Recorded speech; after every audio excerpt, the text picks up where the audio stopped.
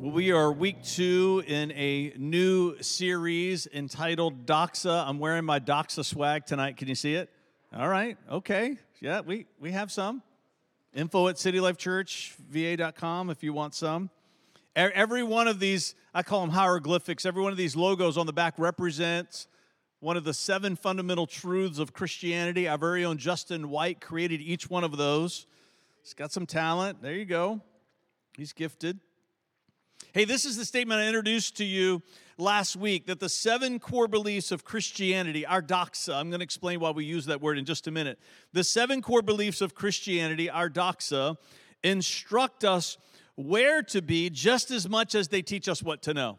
Is it important that we know them? Yes. Is it important that we understand them? Yes. Is it important that we believe them? Yes. But if that's as far as we get, it's not enough. They call us to a place. They instruct us where to be. Here are the 7. They're going to pop up on the screen. God is one. The Bible is true. The cross is enough. Mankind is helpless. Jesus is life. Eternity is real. And the church is central. Do we believe more than those 7 things as a church? You better believe that we do. But I would argue everything else in the Bible flows from these 7 core doctrinal beliefs of Christianity. God is one. The Bible is true. The cross is enough. Mankind is helpless. Jesus is life. Eternity is real. And the church is central. Last week we did God is one. Tonight we're going to do the Bible is true. Each of these beliefs lead me somewhere. And when I wander from that place, or if I've never even been in that place, it will always create a feeling in me of being out of place. It will create a feeling in me of being out of place. This feeling of being out of place, especially in a spiritual sense, is an incredible gift that God gives to us. If we're not in the place that we're supposed to be in our relationship with Him, something should stir inside of me. There should be a longing inside of me that is not satisfied.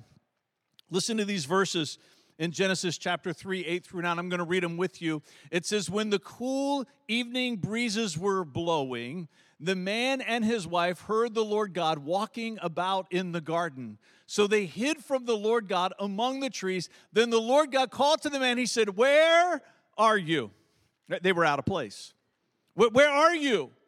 If you're unfamiliar with this story, this is in the beginning of time when God created the world, what Claire was talking about in her spoken word. So good. I know I'm a little biased, but I'm going to say it anyways. Come on, so good. This idea that sin entered the world at a moment in time.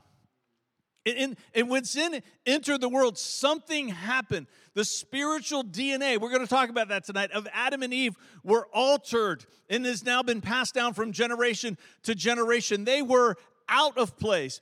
They felt out of place. God's not asking the question, where are you, because He did not know. He's not asking the question, where are you, because He could not find them. He was trying to speak to the feeling that they had in their heart, and then He knew it was going to be recorded for us for all of time, and He was trying to help us understand the feeling that we sometimes it feels as though God is asking you and me, hey, where are you? Because we feel out of place. He's calling us back to a place where we should be.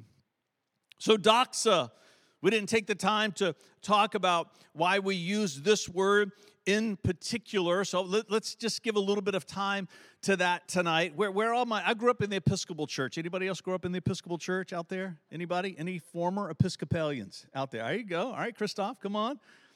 I know that there are hundreds of people online raising their hands all over the world. If you were in the Episcopal Church, you did not need a gym membership. Because we did burpees for an hour as part of church. If you want to know where burpees came from, it came from the Episcopal Church. Sitting and standing and kneeling over and over. Episcopalians are the skinniest Christians on the planet. We were in shape. Clearly, I'm not an Episcopalian anymore. If you grew up in the Episcopal Church or you grew up in some other type of mainline denominational church where maybe it was considered high church, it was considered liturgical church, then this word doxa maybe is strangely familiar to you because it reminds you of a song that's called the... Yeah, see? All right, all you Pentecostals, you got a little church history in you. Right, so this idea of the doxology Praise God from whom all blessings flow. Praise him, all creatures here below. You know it. It keeps going. It is called the doxology for a reason. Now, there are many doxologies, but that is the doxology. A doxology is a liturgical expression of praise, and I would add an expression of praise that contains foundational doctrinal belief. One of the reasons why we sing songs of worship today is, yes, to express our praise, yes, to awaken us to God, who is always present with us in the room, but also to remind us what we believe, to teach generations that are coming after us what we believe. There are doctrinal beliefs that are in our doxological forms of praise. Doxa means to think. It means to suppose. It means to believe. It means to consider. It means to imagine. And all of these words should be true of us when it comes to what we believe about Christianity. The source word, or the word that doxa comes from is the Greek word dokeo. It also gives us the word dogma, which you maybe are familiar with that, this idea of being dogmatic. It is a decree, or it is an ordinance. It means that there are things in Christianity that we should be inflexible about. We can be respectful. We can listen, right, to opposing points of view, and I would say that's healthy. But at some point, there should be this final handful of beliefs that we say we cannot negotiate, and I would say these 7, they are it for me, and I hope they are for you too. If you're a word nerd and you begin to look up the word doxa in your study Bible, you will find that it's often also translated as glory. It's translated as splendor. It's translated as grandeur. It's translated as power and kingdom and praise and honor, because over time that word began to take on, it evolved, it began to take on other meaning. But I like the way in which it evolved, because if you understand the root of it, if you understand the origin of it, when you embrace these things that are true, guess what? It is glorious. It is splendid. There is grandeur in embracing things that God says are true. So this is ours tonight. Last week, God is one. Tonight, the Bible is true. Somebody say the Bible is true. Each week, I'm going to teach you a statement. Like last week, I taught you the statement that the oneness of God reveals that the nature of God is to be for others. That's a statement of truth that flows from this idea that God is one. Tonight, the Bible is true. And what I want to teach you, each week, we're going to teach you a different phrase that's connected to each one of these 7. Tonight is that God didn't create the Bible for reading. He wrote the Bible to recreate you. Right? He didn't create the Bible for reading. You might say, well, are you telling me not to read my Bible? No, that is not what I'm saying. But if you only ever read it, you haven't gone far enough. We're invited to this place of discovery. We're invited into this place of learning. We're invited in this place of learning because God wrote the Bible to recreate humanity. To recreate humanity. It's not informational, it's transformational. In 2021, about 50% of Americans said they read the Bible on their own at least 3 or 4 times. Fill in that sentence for me. 3 or 4 times a year. Well, yes. I was reading that and I thought it was going to say a week, a year. That percentage had stayed more or less steady since 2011. But in 2022, it dropped by another 11 points. Now only 39% say they read the Bible multiple times per year, just per year. It is the steepest, sharpest decline on record in Christian history. Currently, only 10% of Americans report daily Bible reading. Before the pandemic, that number is down from 14%. 14% droppage for daily Bible reading. Church attendance pre-pandemic, on average, people that had a local church they called home 3 times a month. That was the average, right? Come on. Now it's 1.7 to 1.9, right? There's been this precipitous drop-off of spiritual disciplines, what we call pathways, which is going to be the series that we go into next. There's been this precipitous drop-off. And I think one of the reasons why there's been this drop-off is that during the pandemic, people began to realize that they were just reading the Bible informationally, but not transformationally. I think people began to realize that now that they weren't going into to church anymore, this breaks my heart, that they realized that they weren't missing anything. That being not there and being there felt the same for them. Why? Because going to church for them had become a ritual instead of being transformational. Let's talk about jeans. I'm not going to do my dad joke. You know you want me to. I'm not going to do it. Levi's. All right. No, not those kinds of jeans. A gene is a short section of DNA. Your genes contain instructions that tell your cells to make molecules called proteins. Proteins perform various functions in your body to keep you healthy. Each gene carries instructions that determine your features, such as eye color, hair color, and height. So my genes said to me, my body, at 55, you're going to be bald, 6'3", and a dad body. Right? That's my genes. Vanessa's genes said to her, at her age, much younger than me, said to her, genetically, that she's going to be attracted to a bald man who's 6'3" and has a dad body. She can't help it. I know.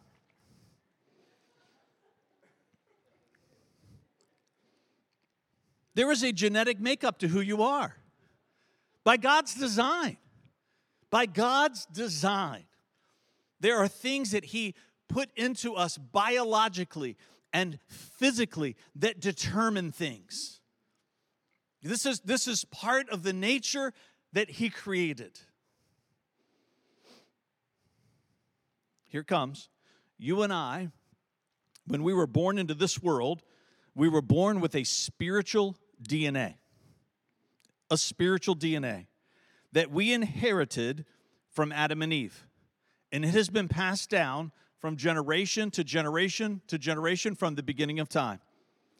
And when we make a vow of devotion to Jesus, the Holy Spirit comes, lives inside of me. If you've never read in the book of John, chapters 14, 15, and 16, you should read that this weekend. If you're unfamiliar with the Bible, get about 2/3 of the way through and you're going to find this page that says New Testament. Or if you're swiping and you just see this list of books, get to John in chapter 14, 15, 16. Talks about the Holy Spirit, but then in there it talks about the Holy Spirit being in us. Not just with us, although He is. Not just before us, although He's waiting for us in our tomorrows. When we make a vow of devotion to Christ, the Holy Spirit comes and lives inside of us. And once He gets there, He begins to do something.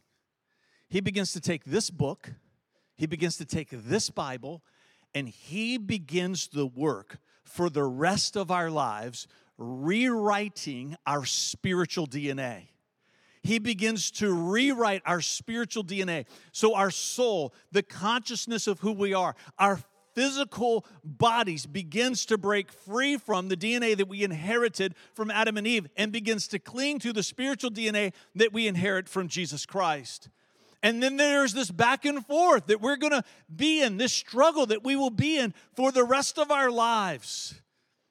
Trying to let go of the inclination of the human heart that's in us because of our humanity and begin to embrace the inclination that is in us because of who Christ is being formed in us by the power of the Holy Spirit. He uses the Bible to recreate us, you and me, to rewrite our spiritual DNA to become more like Jesus. Colossians 1:27. For God wanted them, that's us, to know that the riches and the glory of Christ are for you, Gentiles. That's the biblical term for everybody that's not Jewish. We all get lumped in together. And this is the secret. Listen, Christ lives in you. This gives you assurance of sharing his glory. One translation renders it is the hope of glory. The Holy Spirit is inside of us, rewriting our spiritual DNA so that Christ can be formed inside of us, so that we are no longer a slave and held captive to our sinful nature. Let's go to the next verse. You begin to put some of these verses together, it teaches you something. I have discovered this principle of life, that when I want to do what is right, I inevitably do what is wrong. This is your child's confession right here. I love God's law with all my heart, but there is another power within me that is at war with it. This should be a mural on the wall of the nursery. This power makes me a slave to the sin that is still within me. Oh, what a miserable person I am. Who will free me from this life that is dominated by sin and death? What's Paul talking about? He's talking about spiritual DNA. Thank God the answer is in Jesus Christ our Lord. So you see how it is in my mind. I really want to obey God's law, but because of my sinful nature, I am a slave to sin. All of us were born into this world with the same spiritual DNA that we inherited from Adam and Eve. And Jesus says, I can change that for you. The next verse, Hebrews 4:12. For the word of God is alive and active. In the King James, it says quick and powerful. It's sharper than any two-edged sword, cutting between soul and spirit. In the King James, it says penetrating to dividing soul and spirit, between joint and marrow. It exposes our innermost thoughts and desires. What's the writer of Hebrews saying here? He's saying when you and I are born into this world, the Spirit is instructing the soul. There's a spiritual DNA that we have. And when we make a vow of devotion to Christ, the Holy Spirit begins to use the Word of God to change the influence, separating to dividing soul and spirit, freeing us from the influence that we once were held captive by, that Paul talks about in Romans. So that now that the Word of God, which is created not for reading, but written to recreate us. And the Holy Spirit begins to use the truth of Scripture, washing over us again and again and again. You have to take a bath, people, more than 3 times a year. Washing over us again and again and again and again, changing, rewriting our spiritual DNA. Going back to those stats, we can change these trends. We can change these trends. I'm not buying into this belief that the Church of Christ in America is adrift and is going to stay adrift. Is it adrift? I think so. Does it have to stay adrift? No, it does not. Because the people of God, the people in those churches can say, 3 times a year isn't enough for me. 1.7, 1.9 times a month isn't enough for me. I want to re-engage the pathways, the spiritual disciplines for the rewriting of the spiritual DNA in me. Because guess what, people? Just as your children have already inherited a physical, natural DNA from you at birth, you and I are responsible as Christian parents. And even if you are not a Christian parent, you still have a responsibility to impact the next generation that comes after you. There's something that we are tasked to do to show them how they themselves, their spiritual DNA can be transformed. In the Bible, being true leads the way. I want to recommend 2 books to you. They're right here. These are mine. Sometimes we give books away. These are not for giving away. These are mine. They're marked up, and I got bookmarks in there. But if you want to learn more about how the Bible came to us, if you want to learn some more about what we should believe about the Bible, these are 2 great books for where to start. Church History in Plain Language, I believe, gives one of the clearest, most concise and precise explanations of how did the Bible come to be the Bible. How did we get to this place where these are the books that we're saying God gave to us and other writings were not? Then that's a great, if you're a history buff. If you don't care about the history and you're just glad we have one, right? But you want to learn a little bit more about, well, what do I believe about the Bible? Then this book, The Touch Point by Bob Santos, is phenomenal. It's phenomenal. The Bible was written over a period of roughly 2,000 years by 40 different authors from 3 continents who wrote in 3 different languages. These facts alone make the Bible one of a kind.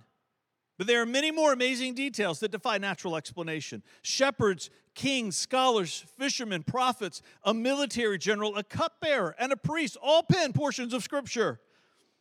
They had different immediate purposes for writing, whether recording history, giving spiritual and moral instruction, or pronouncing judgment. They composed their works from palaces, prisons, the wilderness, and places of exile while writing history, laws, poetry, prophecy, and proverb.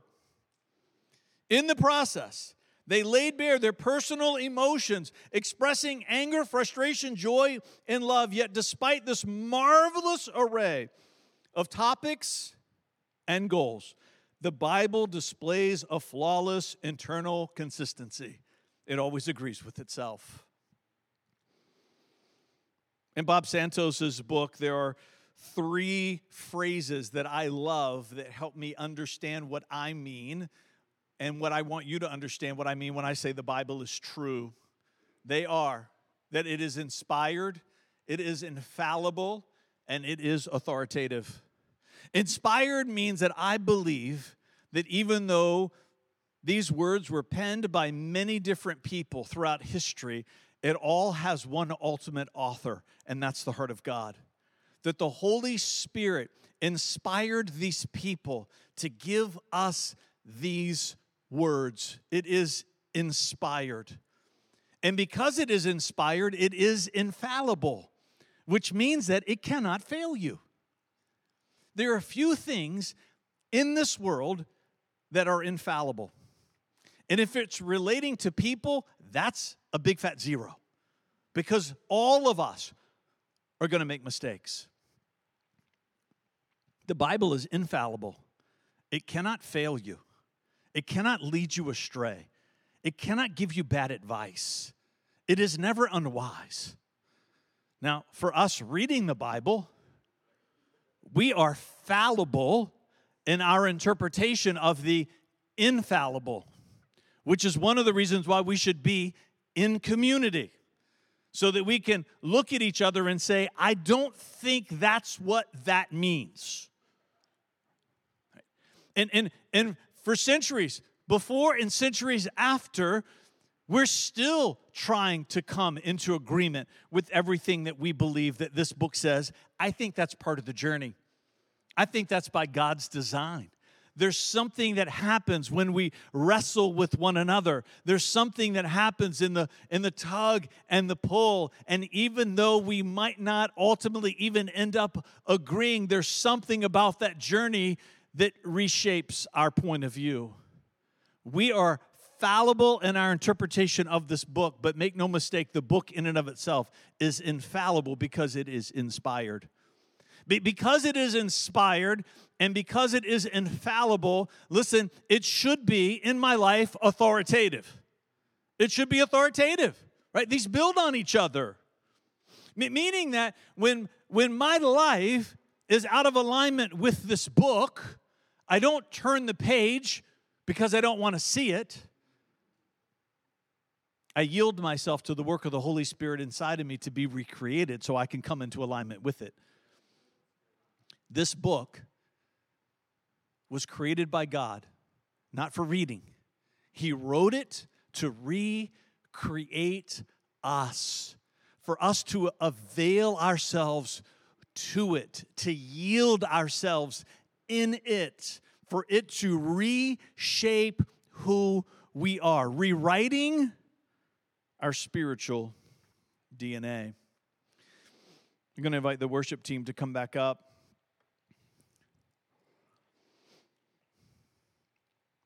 Last week, the phrase that I taught you was God is one. God is one. that the oneness of God reveals that the nature of God is to be for others. I taught you that because the more you reflect on the oneness of God, the more you realize that He is for others. And the more that you realize that He is for others, the more you realize He's for you. Not just for others, but for you. He's for me. And the more I reflect on this idea of God being for me, it draws me out of where I am into a new place, and that new place is called a place of trust.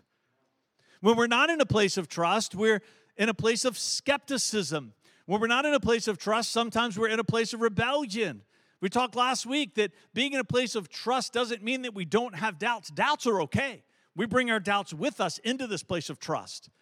But when we're not in a place of trust, we will always feel out of place. We will always feel the voice of God saying to you and to me, where are you? The oneness of God compels me to come in to a place of trust with God. The phrase tonight, God didn't create the Bible to be read. He wrote the Bible to recreate us, inviting us into a place. You see, every week with each one of these 7 core beliefs, there is a phrase that you're going to learn. There is a truth that we're going to teach you. And then that truth is going to teach you about a place where you belong. And when you're not in that place, it will always feel as though you are out of place. And the place that the Bible calls us to, because the Bible is true, is the place of surrender. It is the place of surrender. It is the place where we come to say to Him, to the Holy Spirit inside of us, change who I am. Change who I am. Rewrite and reform my spiritual DNA. The hope of glory, Christ in me. Stand with me. God did not create the Bible to be read. He wrote the Bible to recreate us. In this closing song, I'm trusting that God's going to bring somebody to your mind. It might be yourself, but it might not be. It might be someone that you know. It might be someone that you love. It might be someone who's losing their battle within themselves, and humanity is winning the tug of war. May it be that your prayer would give some strength to the other side, so that the Holy Spirit inside of them, that they would yield themselves to His work. They would yield themselves to His power. They would yield themselves to His glory. They would yield themselves to His authority. And that wherever their lives, wherever our lives are not in alignment, that are out of place when it comes to the truths of God's Word and all of the things that's in there, the boundaries and the limits, the hopes and the dreams, the purposes and the destiny, everything that's in there, the declarations and the warnings, that we would avail ourselves to them.